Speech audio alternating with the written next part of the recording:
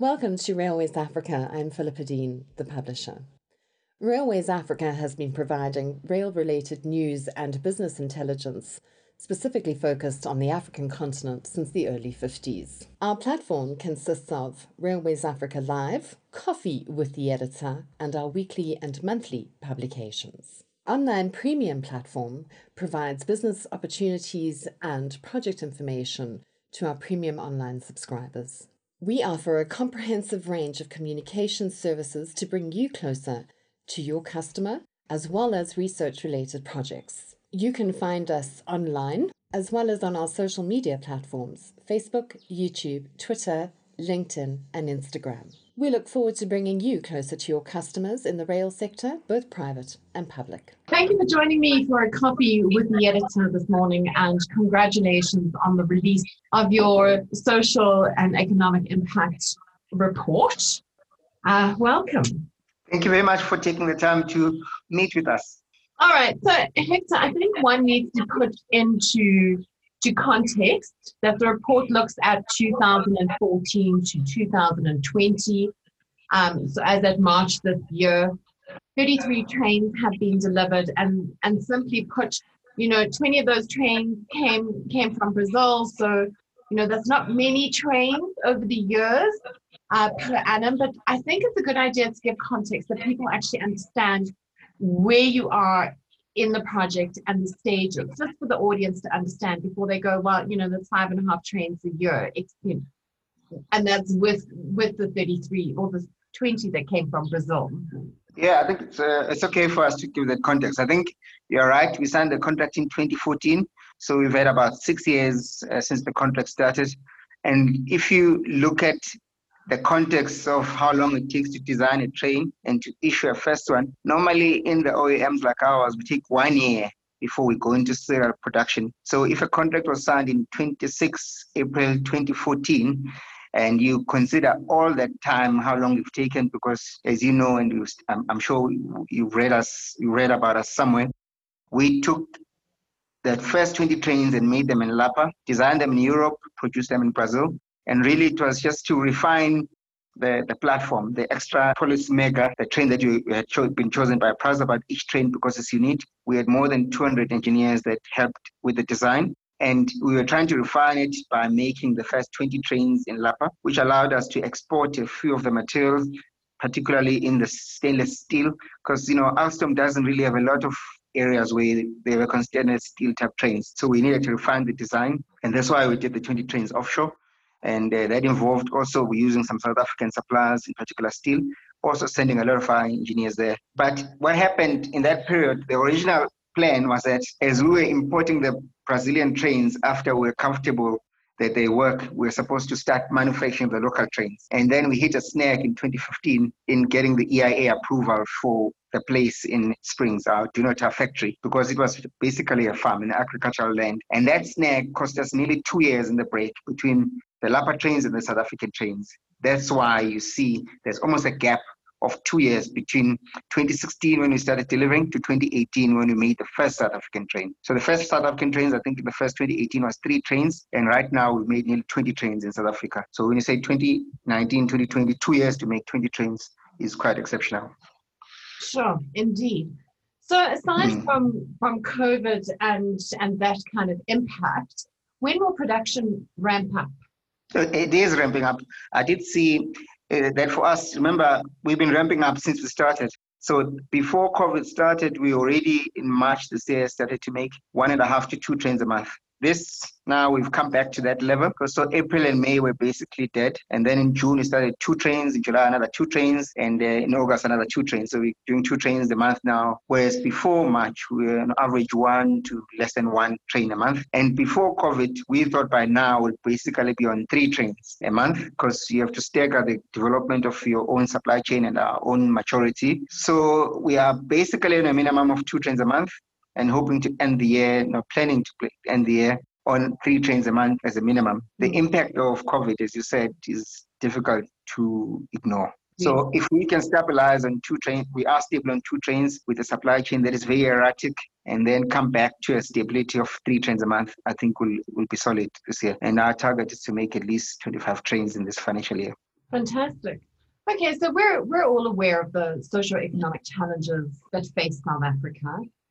Why is it important for Gabella to extend itself to the degree that it has to meet these challenges and align in such detail with the South African National Development Plan? It was our unique selling point, as when Alstom was obviously tendering, each supplier had to make themselves stand out. And this is what the commitment we took that made our tender and our submission stand above the others. So, of course, we have far higher local content proposition than what everyone else has seen. On the maintenance side of 19 years, we go up to more than 90% and come back to 70% later in terms of local content that we're going to do. And as you know, on the MSA, we stabilize at 65%, greater than 65% quite quickly. This is the value add. You know, you can always import equipment in a container and integrate it, but really the ripple effect on the economy is far more limited when you do that. So industrially, it's our selling point and it's now our commitment that has been made through the tender. That's what we're going to do.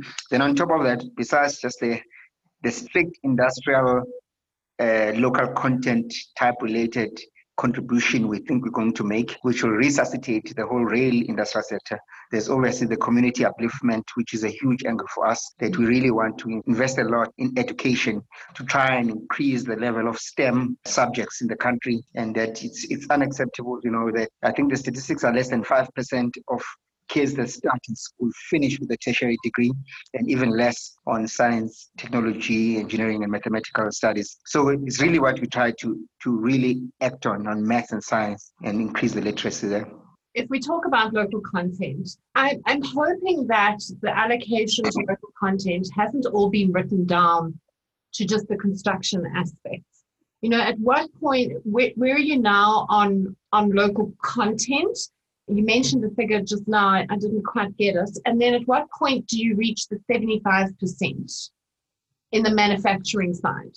Remember, the way the local content is done, the first couple of years are heavily weighted on the money we spent on the factory. And that ends quite quickly. You know, EDA level 1 and 2, which is really May 2020, it is the only period that takes into account 1.5 or so we spent in the factory. Beyond that, it is about trains and production of trains. So when you look at our statistics where we say we are already on 44% of local content, that's just for year one. The balance of the years, which is the 65% going up to the end of the contract being almost 70%, is about train production. So when we say 44%, that's where you cut it. The rest, 50% in about a year's time, is all about production, which includes the amount of money we are spending on components, materials, or bill of materials, basically, our overheads, salaries, etc. Whatever we buy offshore is now straight down, taking a hit on us. The taxes we pay the government, and the fourth one is some capex. Obviously, we now have been operating the factory, so we will be adding a bit more capex. All of those is what makes up mainly the 4 areas that make up what you call local content, and it starts immediately from end of this year. Okay, and then I see that the local content target under technical support spares and the supply agreement, I think you call it TSSA, are much higher. Yes. Is there a particular reason for this? Yeah, so they've got a funny curve, not funny, but basically the reason why they are high in the beginning and then they fall to about 70%. They start at 92% and I think it falls to about 89% and then it keeps falling to a stable level of 70%, let's say. The reason for that is that when we had the contract, we anticipated that PRAZA would be mobilizing in different areas, you know, in Braamfontein, Cape Town, and KZN. So our phasing of the costs is very much aligned to our mobilization activities that PRAZA needed to have, with, for example, Braamfontein being a very big site for us.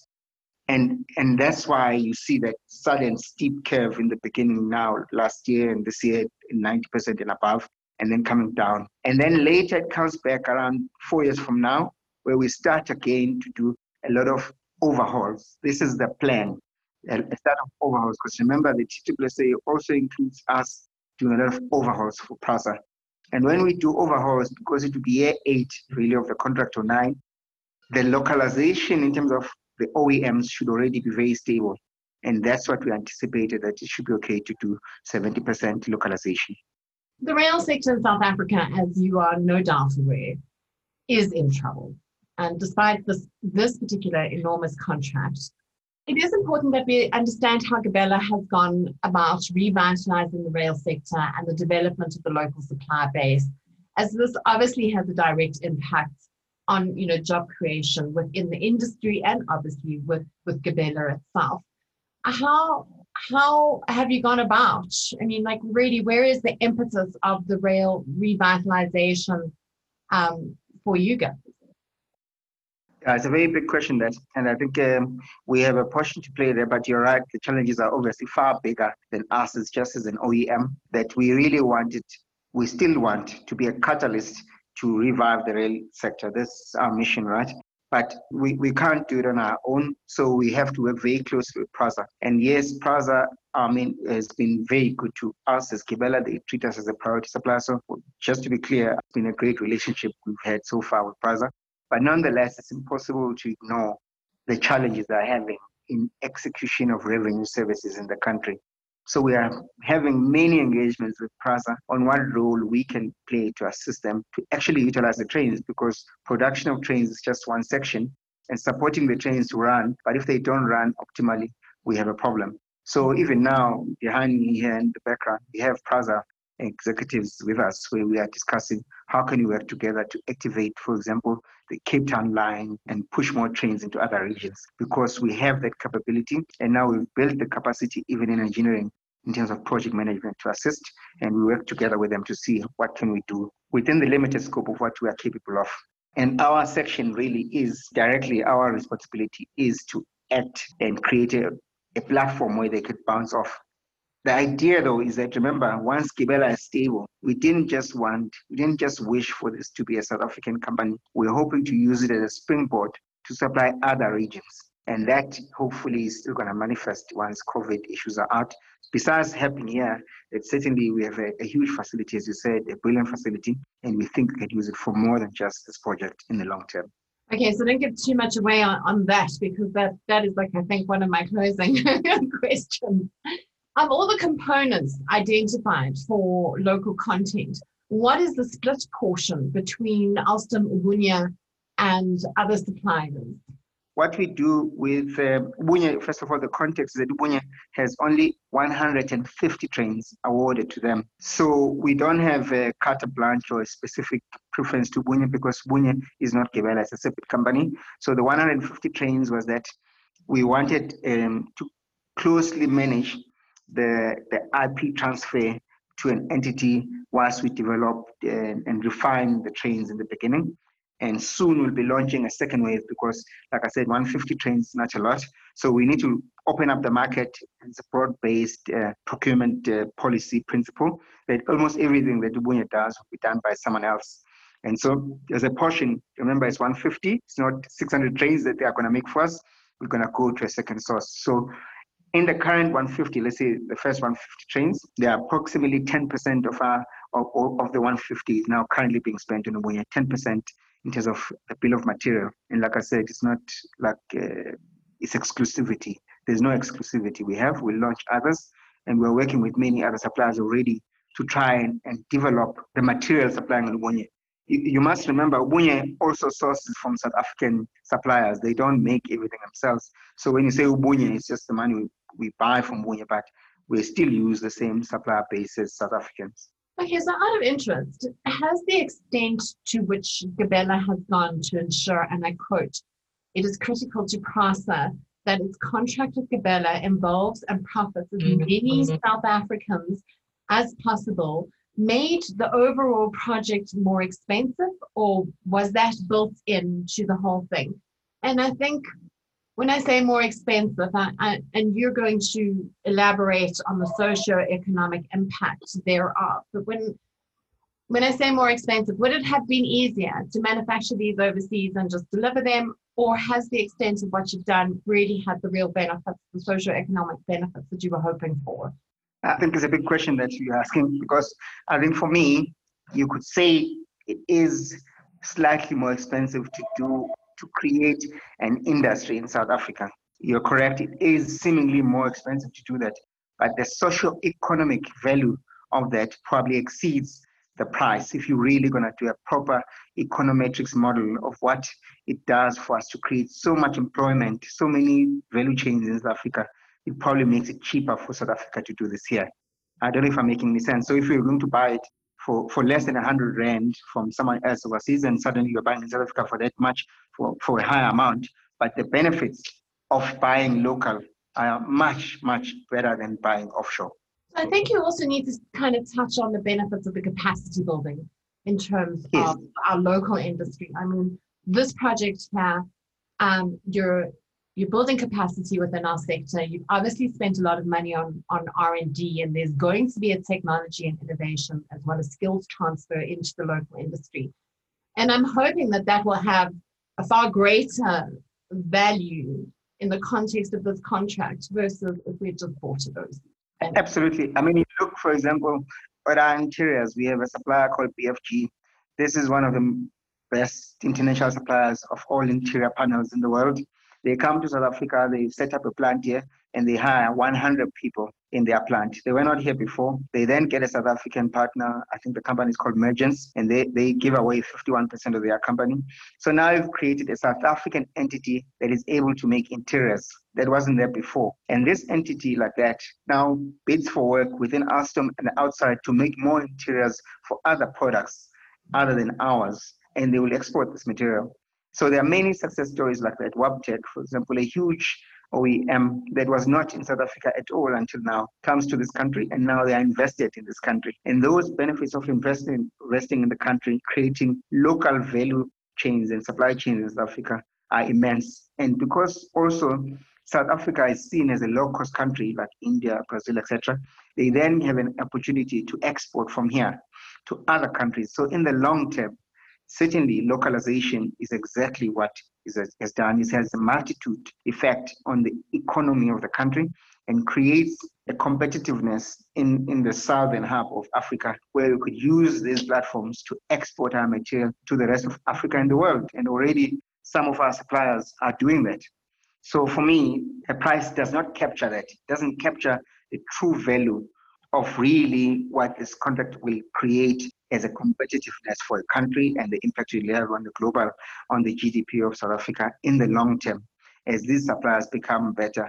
We use suppliers in Durban, we use suppliers in Pietermaritzburg, and because of us, they expand their footprint from the shores to Gauteng, but they also become entities that are international. They become international suppliers because people can now see, and as we are associated with Alstom, a very huge global OEM, they see all these platforms and they go, okay, look, let's use this supplier because they're the cheapest. And they even have a strategy of moving production from Europe to low-cost countries like ours. So it's going to be immense. To me, I think we haven't even seen that stabilize because, as you said, once you stabilize production at a high level, suppliers we use will be international benchmarks. Sustainability, I mean, obviously is a huge consideration, and you touched on it earlier in terms of your facility and looking at other opportunities in Africa. So it really, I want you to re-emphasize that as part of the question, because you've built an incredible facility. You've created thousands of direct and indirect jobs along the way, and even more anticipated as you get into full production. What happens when you get to 2029 and you've delivered the 660 trains? I know you go into a maintenance cycle, but are you going to be looking at the extension? I think if I remember correctly from the contract, there is a possibility of more trains, and then just expand on the Africa strategy. We don't see ourselves as ending in 10 years anyway, because like you said, you've got a 19-year contract on TWSA, which currently ends in 2035. And therefore, the maintenance contract will keep going, 19 years of overhauling and supporting PRAZA in the maintenance field. But remember, we've also built, as you said, our plant has to be kept up to date. And the way that the plant is built has to be continuously maintained. The equipment will be refreshed. 10 years is a long time. The train will evolve.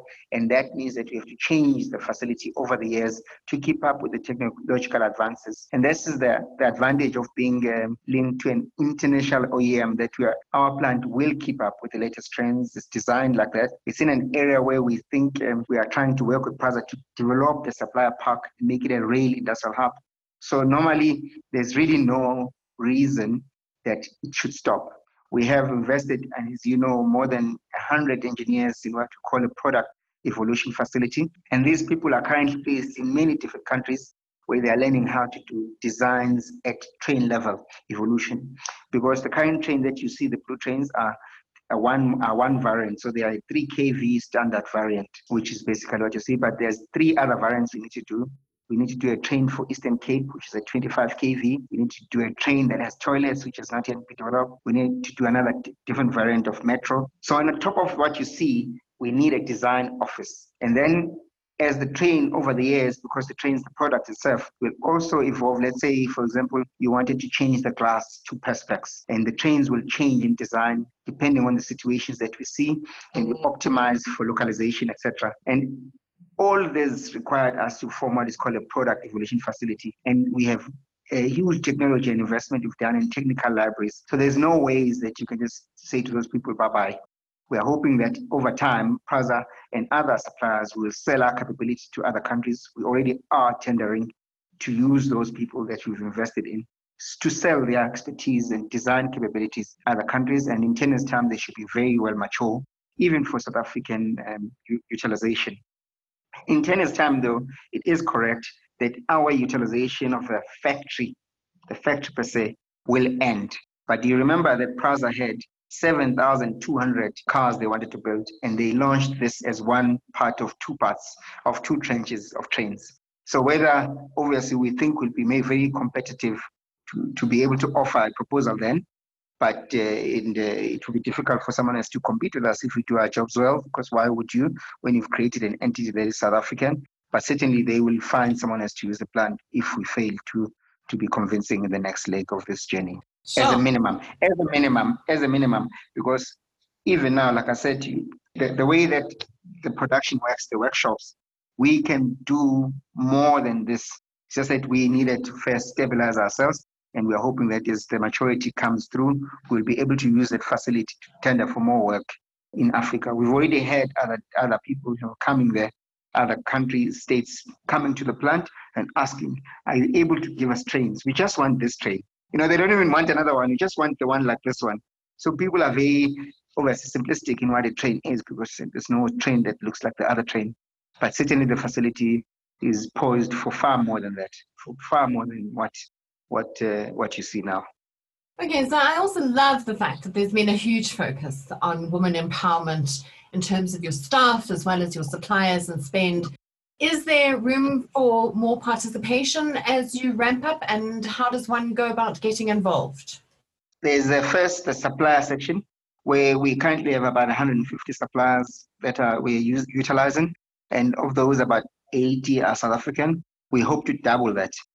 To be honest, we hope to double the number of suppliers. Like I said, our strategy is broad-based. We want to have more suppliers instead of having, obviously, we try to balance that it must be a big enough business for people to invest in, but it must be a lot of these big businesses, because like us, we are one company, 600 trains, so we also have to balance that if it's too small, then you can't invest, but it must be big enough for you to be able to go to a bank and invest in your business.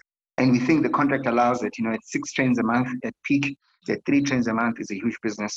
And when we do an award, we also don't want people to have just a parity to us, that you're 100% dependent on us. We try to create businesses that will have other sectors that they can supply, or other companies. So the direct answer, what our contribution is, we will double our supplier base to create broader base. So there's plenty of opportunities. And we try, now this year has been interrupted, we try every year to run at least 2 supplier days where people come to the factory and we re-explain what we do.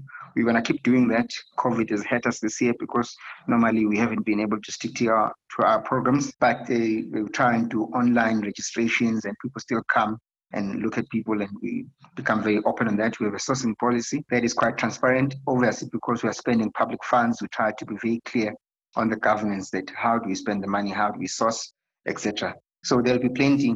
And in that spend already done this past year, you clearly can see we have more than 1 billion we've spent on Black women-owned companies, because as a target, we push them, the previously marginalized, the Black-owned and the Black women-owned companies are those that were marginalized. And we spend a lot of money there, like I said, a billion rand, and we have many initiatives to push the angle of Black-owned and Black women-owned businesses in particular. And that's not going to change. We spend money on incubation, support, supply development. We have an ED fund. I think you know about that. We've spoken about it before, that you've got ED funds. So not only is it technical capacity that we give via our own engineering teams, but we have funds to assist incubation, which is held by the enterprise development funds. So I think it's quite good. I mean, from a supplier base, and of course, as employees, you know, we have 50% women in our company at the moment, and we train a lot. I think each employee on average has more than 7 training interventions since we started. So I think it'll be difficult to match that, I think, but we had to. It's not because maybe we had to in order to resuscitate an industry and to up the skill of the people that work with us and the suppliers as well. And we keep refining that, obviously, each time to see what more do we need to do. Right. Well, thank you very much. That was a great interview, and thank you for your time and joining me for a coffee. Oh, perfect. We hope to see you soon in the plant. Come back. Yes, Let's I'll talk come visit.